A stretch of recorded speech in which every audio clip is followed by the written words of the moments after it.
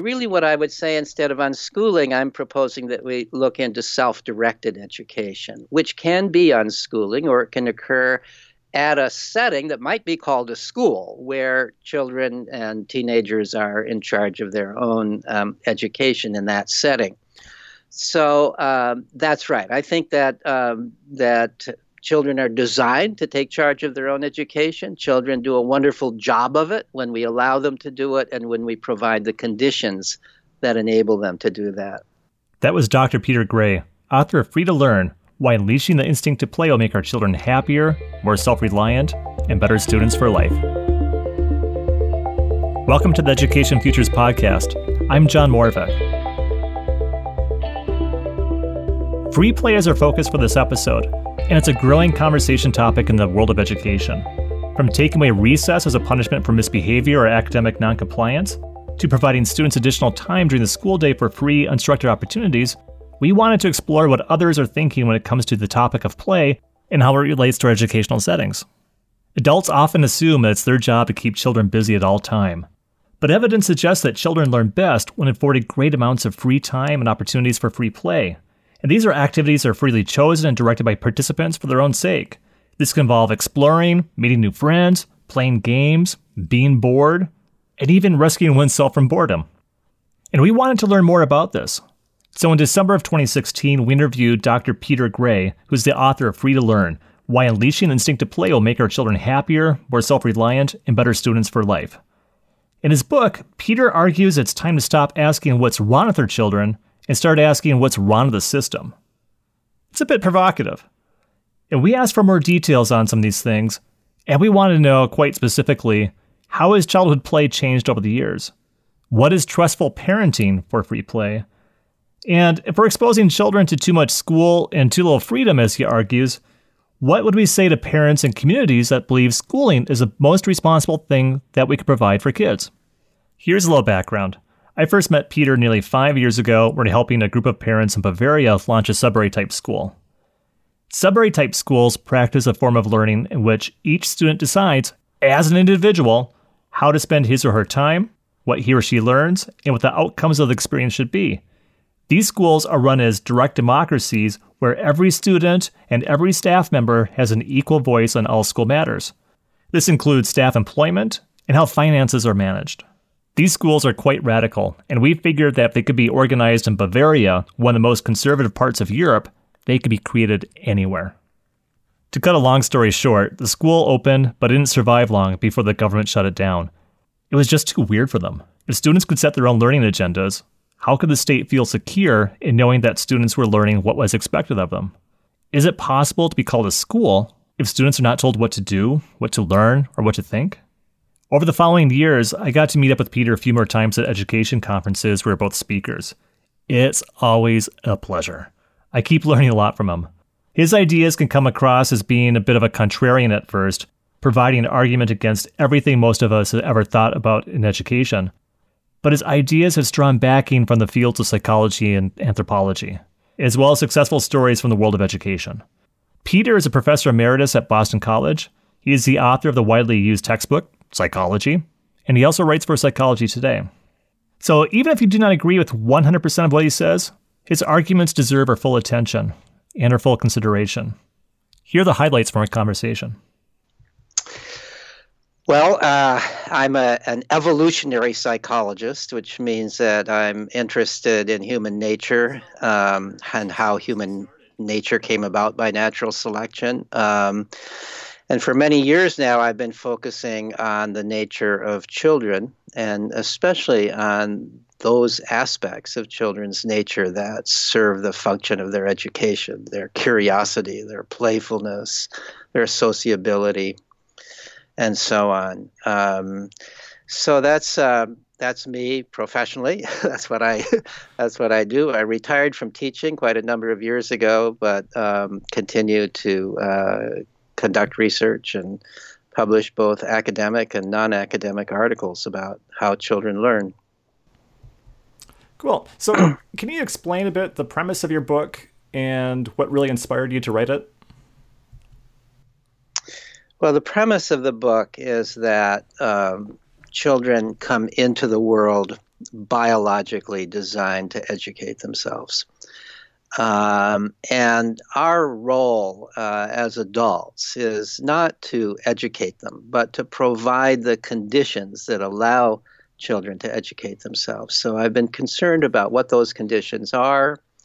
So the book is about the children's biological drives that lead them to educate themselves, their curiosity, their playfulness. In this book, especially their playfulness is what I talk about, their sociability, and the conditions that allow them to do so. I also talk in the book a little bit about the history of schooling, why schools are the way they are, and why they don't really serve the function of education, and how they interfere with children's abilities to educate themselves.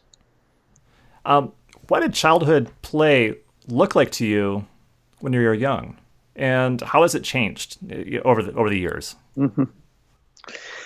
Well, I'm 72, going to be 73 in about 3 months. So I grew up largely in the 1950s, a little bit in the 1940s, but my peak years of childhood were the 1950s. And it was a very different time for kids. It was a much better time for kids. I'm not nostalgic for the 1950s in general. There's a lot of things about the 1950s that I would not want to go back to. But in terms of children's lives, whether you were rich or poor, children's lives were far, far richer then than they are now. Children were allowed to go out and explore and play away from adults. We had school, but it was not nearly the big deal it is today. School, first of all, was 5 weeks shorter on average than it is today, the school year. We had in elementary school 2 hours outdoor of recess. I don't know if that was true in all elementary schools, but it was true in the schools I went to in Minnesota and Wisconsin. And we didn't have homework, certainly not in elementary school. We had homework in high school, but not like today. So children's lives were largely, we had jobs, we had part-time jobs. Sometimes as we got a little older, we had chores at home. But primarily what kids were doing is being outdoors playing with other kids. More time doing that, all told, than being in school. More time doing that than being under adult direction. And that's the environment in which over human history children have become educated. That's the environment that children's natural educative drives are designed to operate within. So over the years since 1950, this has been pretty well documented by historians, by social scientists in a variety of ways, but since the 1950s, there's been a continuous decline in North America, but also in much of Europe, in children's freedom to go out and play and explore away from adults. Such that there's almost no comparison between today, in children's lives today, compared to the 1950s. There's been a continuous, gradual decline in children's freedom to go out and play away from adults. And over this same period of time, there's been a continuous and gradual and overall dramatic increase in all sorts of mental disorders in childhood. And one of my claims in the book is that there's a cause-effect relationship between the two. I present the argument that the kinds of mental disorders we're seeing in childhood today are exactly what you would expect to see if children are being play deprived.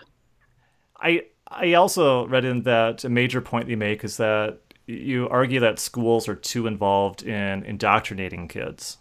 And how so, and towards what end do you mean with that?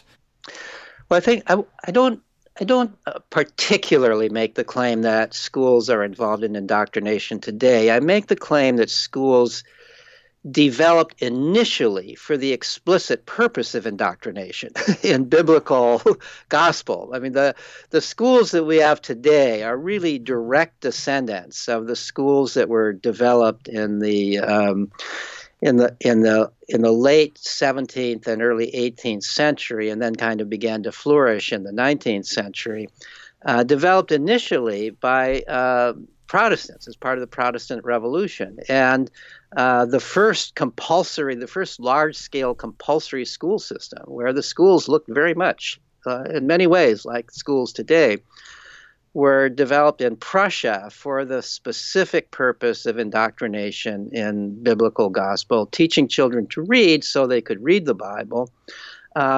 But obedience training and indoctrination were the purposes of the schools. Later on, the schools were taken over by the states for purposes of indoctrination in state gospel. And in Germany, the German language is the most beautiful language, and the German people are the most wonderful people, and everybody surrounding Germany are Germany's enemies, and so on and so forth. That became the indoctrination as schools were taken over by states throughout Europe and in the colonies and eventually the United States. I don't think today there's a specific attempt to indoctrinate. There's a kind of indoctrination that occurs in that I think the indoctrination is this, and it's not necessarily deliberate. It's that you, as the student, are kind of a helpless being.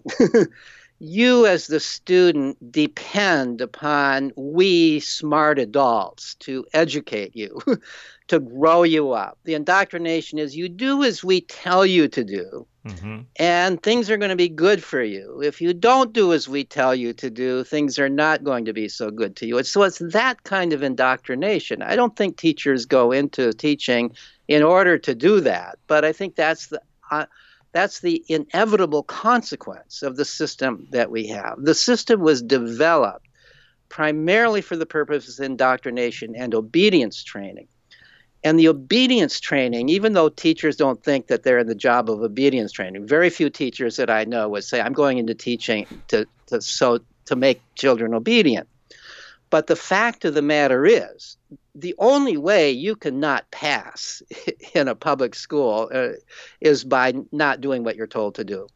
So the real lesson is in obedience. The real lesson is unquestioned obedience. Do what you're told to do, and you're going to be okay in school. You rebel, you don't do what you're told to do, and you are in continuous trouble in school. So it is a kind of indoctrination in obedience. It's a kind of indoctrination in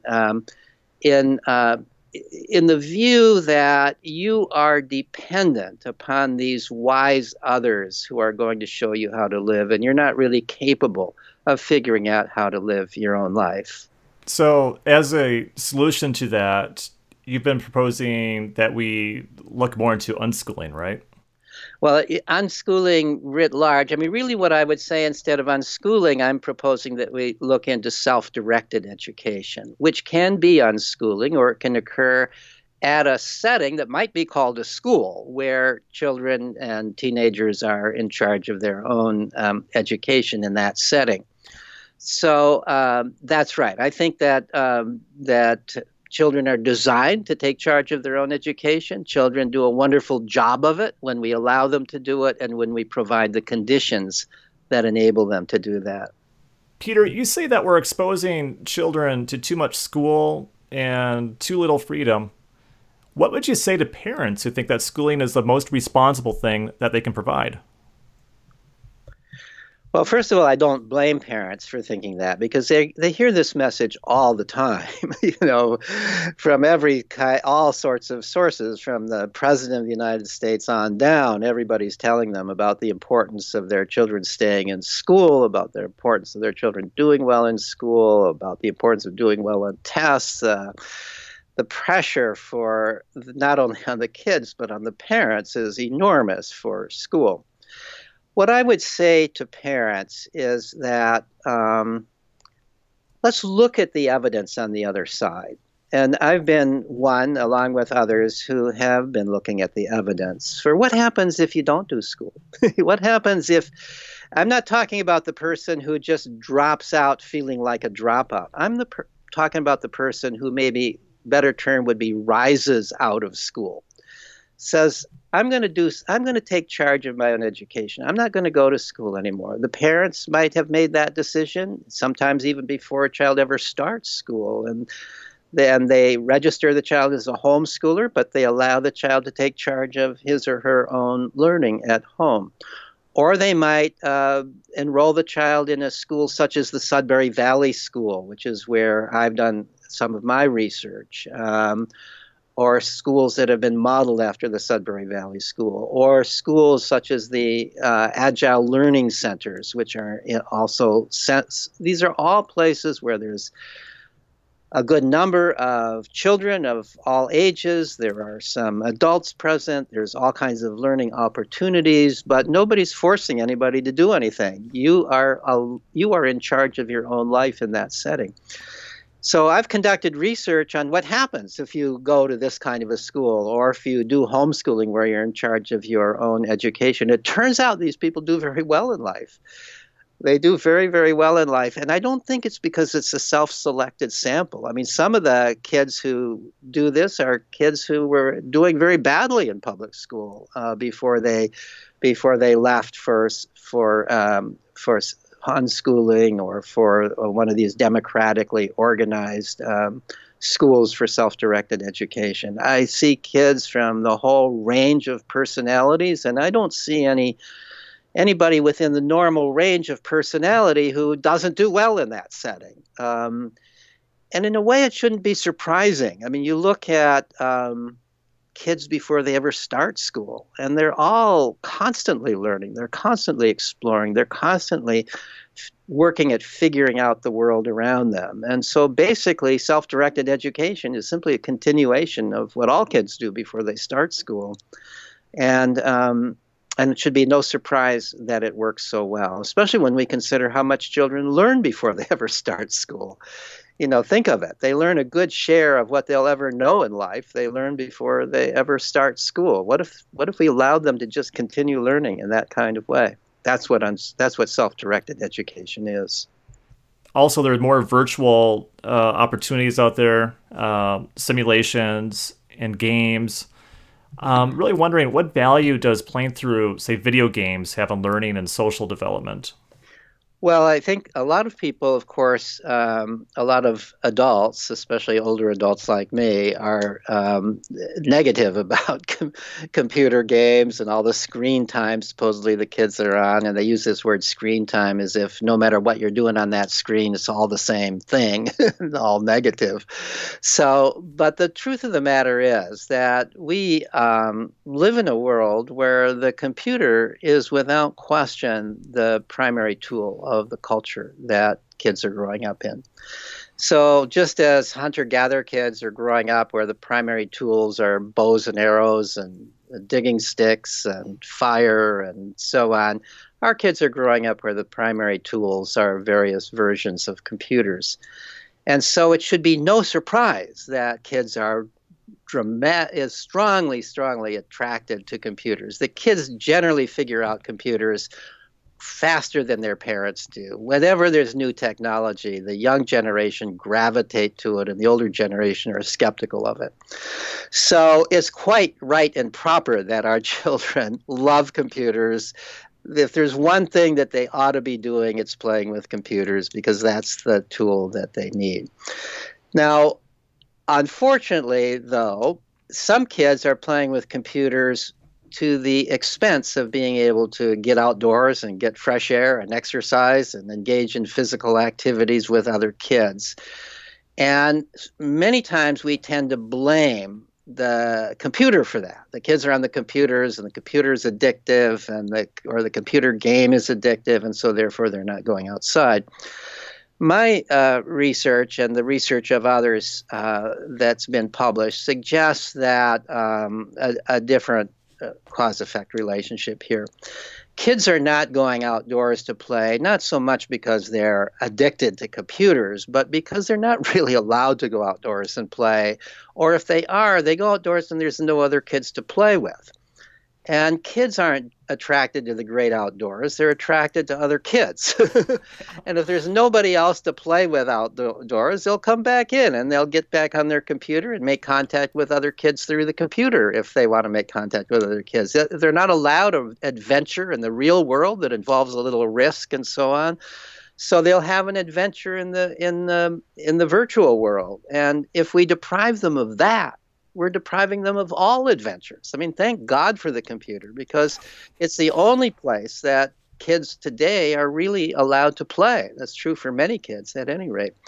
So I think we've got to stop blaming computers, and we've got to start addressing the question of how are we going to provide a world once again where children find it attractive to play outdoors because there are other kids out there and because they can get away from adults there. Kids not even young kids, need to get away from adults. Play when adults are around who are telling them what to do or intervening in their play, not allowing them to do things that the adult thinks are too risky, not allowing them to play fight because the adults can't tell the difference between a real fight and a play fight, not allowing them to tease one another because the adults think it's bullying, and so on and so forth. I mean, kids need to get away from adults in order to truly play. And we've got to figure out, once again, how to allow that to happen. Wow, that's great. We got some questions that are popping in on Facebook. From Crystal Hartkamp in the Netherlands, my fantastic wife Kelly also, and we're going to kind of get through these, but let's just start with Crystal's because I think that links with what you're just saying a little bit. She asked, what limiting beliefs do you see with parents and teachers which prevent us to move forward towards a model of self-directed learning for all schools? Well, first of all, hi, Crystal. It's nice to it's nice to have you on here. There's a lot of limiting beliefs. I think that if we were to sum it up, I think that the primary limiting belief is that children are incompetent, that children are incapable of making reasonable decisions about their own lives and their own activity, that children are going to take risks that are going to endanger them if we don't watch them all the time, and that children develop better when they're carefully guided and taught and protected by adults. That's the kind of set of beliefs that leads to the kind of overprotective parenting that we have, and also to the educational system that we have. We just don't trust children to look out for themselves. We don't trust children to figure out what they need to learn and to learn it in their own natural ways. And this distrust has been growing with time. When I was a kid in the 1950s, there was a lot more trust of children.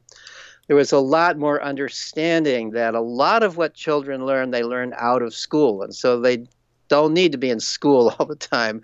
And when they're out of school, they should be allowed to play and not be in some kind of adult-directed sport or some kind of adult-directed activity. Because I'm not sure that anybody particularly articulated it, but there was a kind of common sense understanding that children are designed to play and that they learn something in that play. All right. I think this is could be a provocative question with a little bit of a provocative answer from you. My wife Kelly asks, how can we incorporate more true self-directed learning opportunities within a public school structure? Is it possible? Well, I think it's possible, but I don't think it would happen. I hope that we at some point have public support, state support, government support for settings for self-directed learning. I think that's the goal. I don't think that's going to occur by virtue of our current public schools changing. I don't think they're capable of changing. The entire system is set up with certain assumptions in mind, and you can't just turn it upside down. As long as you have the idea that teachers are responsible for children's learning, and that you measure learning by testing children, and that the way you evaluate teachers is the children improve on tests, then you can't have self-directed learning in that setting. So you've got to change the basic way it operates. You've got to change the way, if you call them teachers, first of all, you would probably want to get rid of the word teacher, because that implies that your job is to teach, right? So you're supposed to be teaching, right? You're not doing your job if you're not teaching. If you're just there being an adult, letting the kids learn, you're not doing your job. So you'd have to get rid of the whole idea of teachers. You'd have to get rid of schools of education that are teaching teachers how to teach. This is not going to happen by virtue of changes within the system. But here's how it will happen. It will happen, but it'll take a little time. It will happen because already an increasing number of families are taking their kids out of these kinds of schools. In the United States, it's already something like 4% of school-age kids are being homeschooled. Not all of them unschooled by far, but a fairly significant fraction of them are being unschooled. And every time the government does a survey of where kids are going to school, they do it every 4 years in the United States, that percentage outside who are being homeschooled has been increasing. So I think that what's going to happen is that over time, more and more families are going to become aware of other families who are doing this.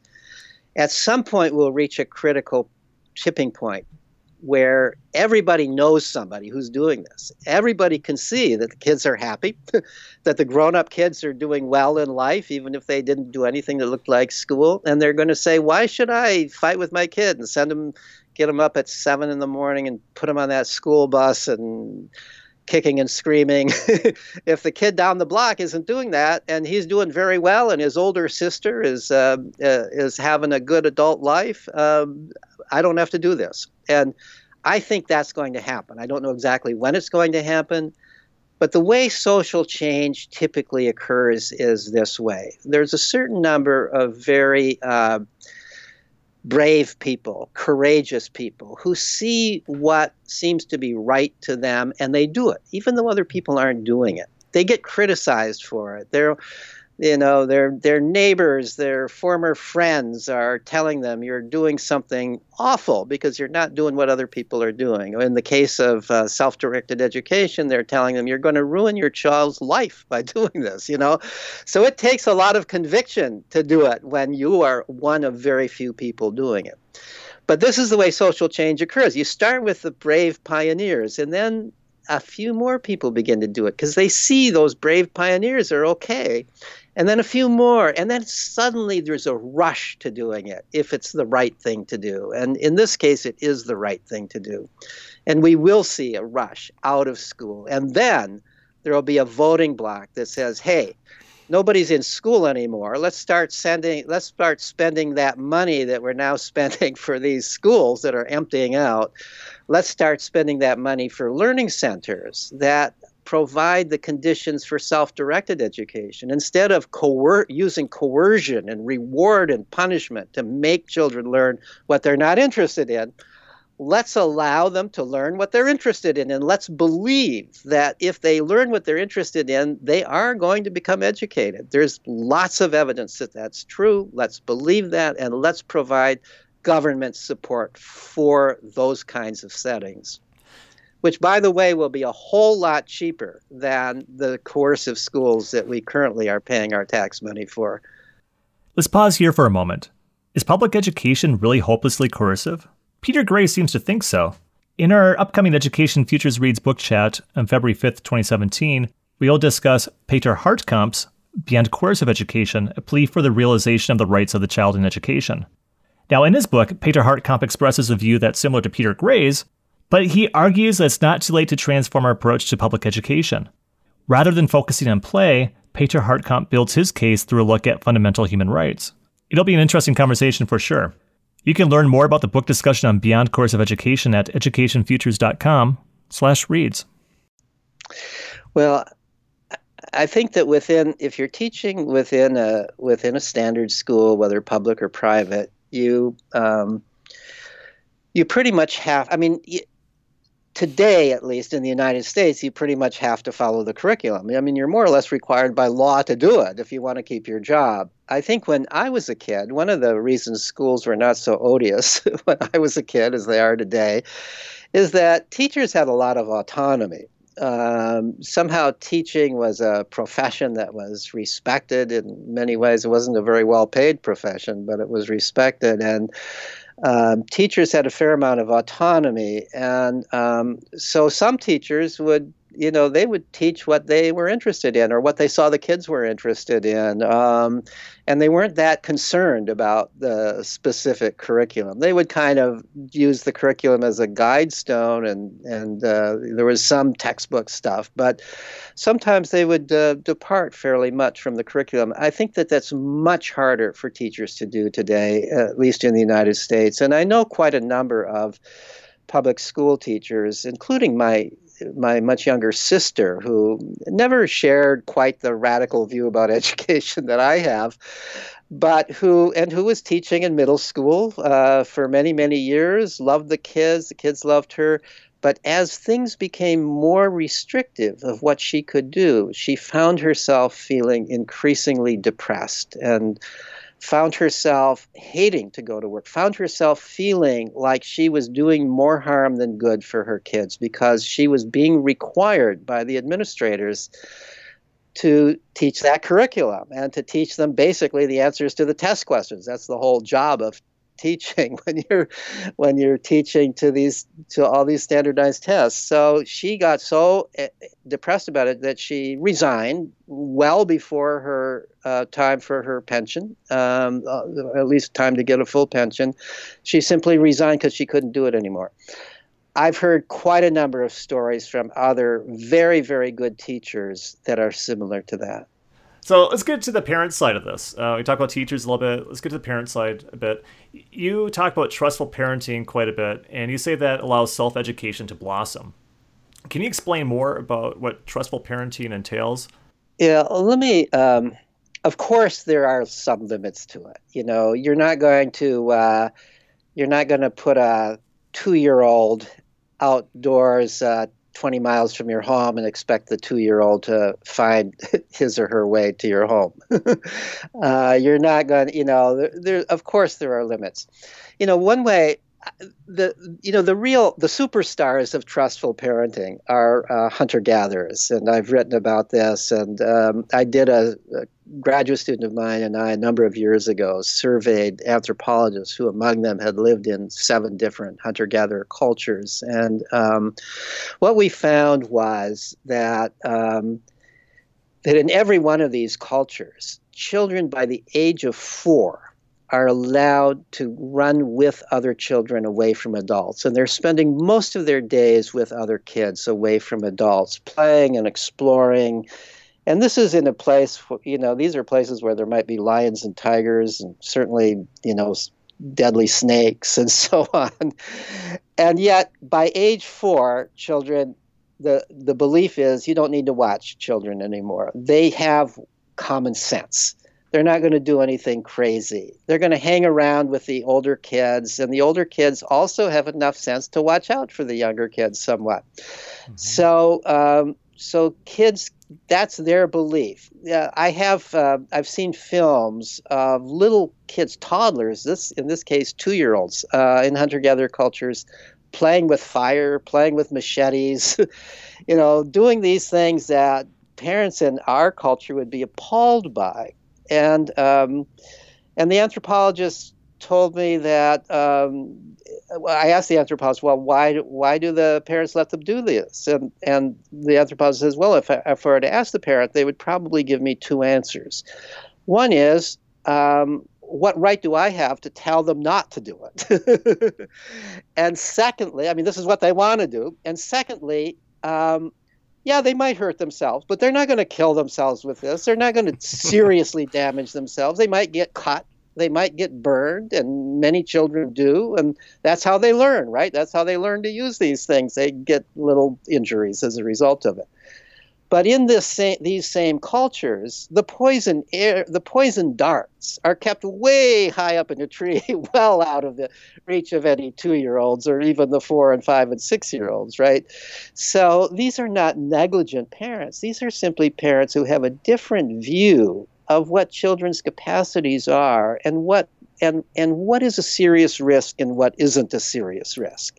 So playing with a poison dart, that's a serious risk. That'll kill you if you scratch yourself with it. Playing with a machete, not a serious risk. You'll cut yourself, but it'll heal up, right? Playing with fire, not a serious risk. You might char your finger a little bit and have a scab. Not going to kill you.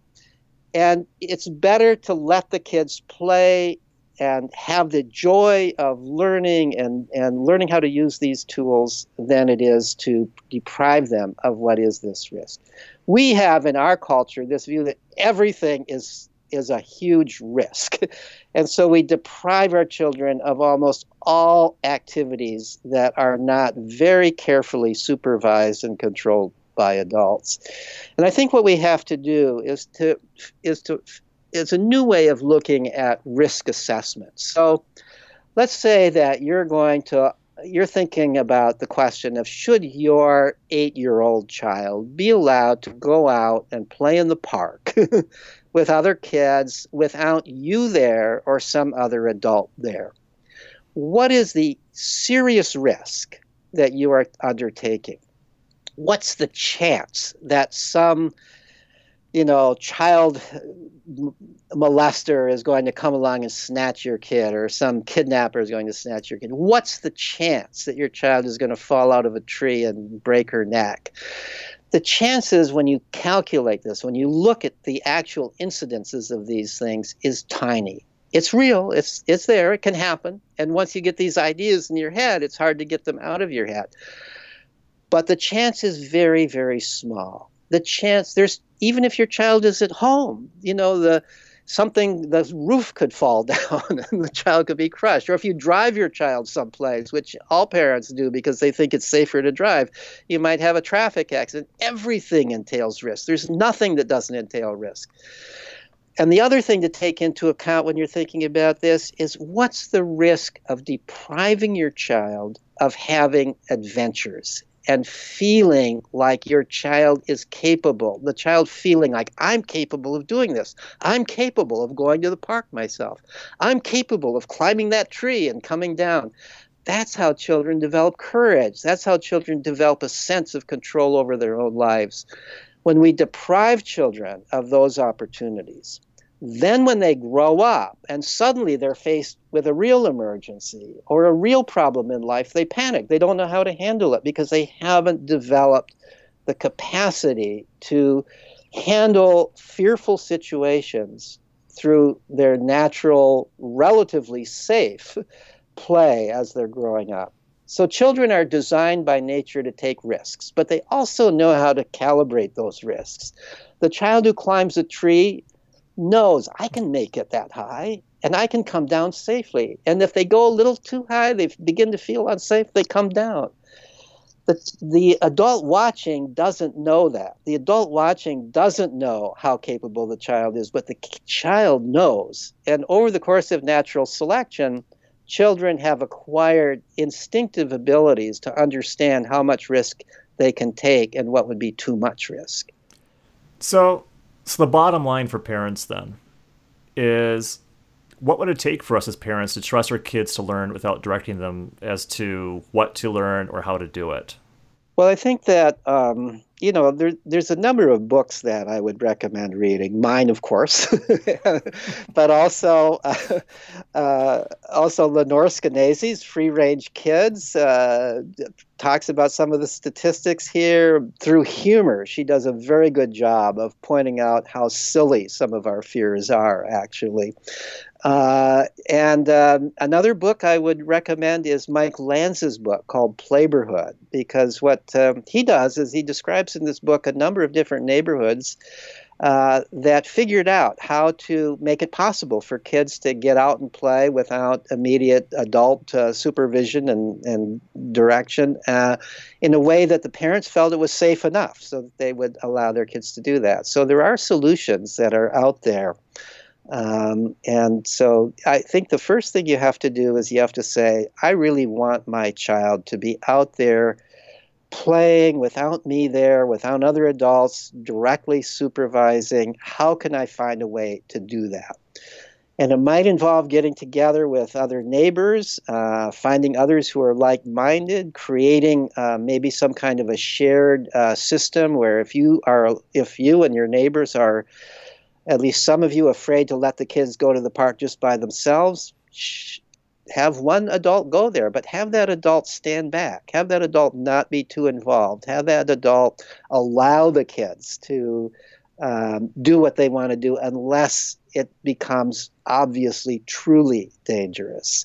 In that way, maybe the parents will feel it's safe enough. Let me allow my kids go out and play. So there's a number of different solutions to the problem.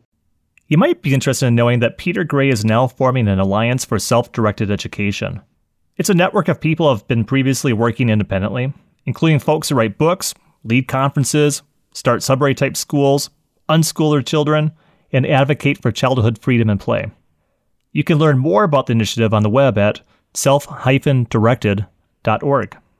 This episode of the Education Futures podcast is made possible through the support of our wonderful listeners, and especially the folks who write to us, provide feedback, insights, and ideas for future episodes.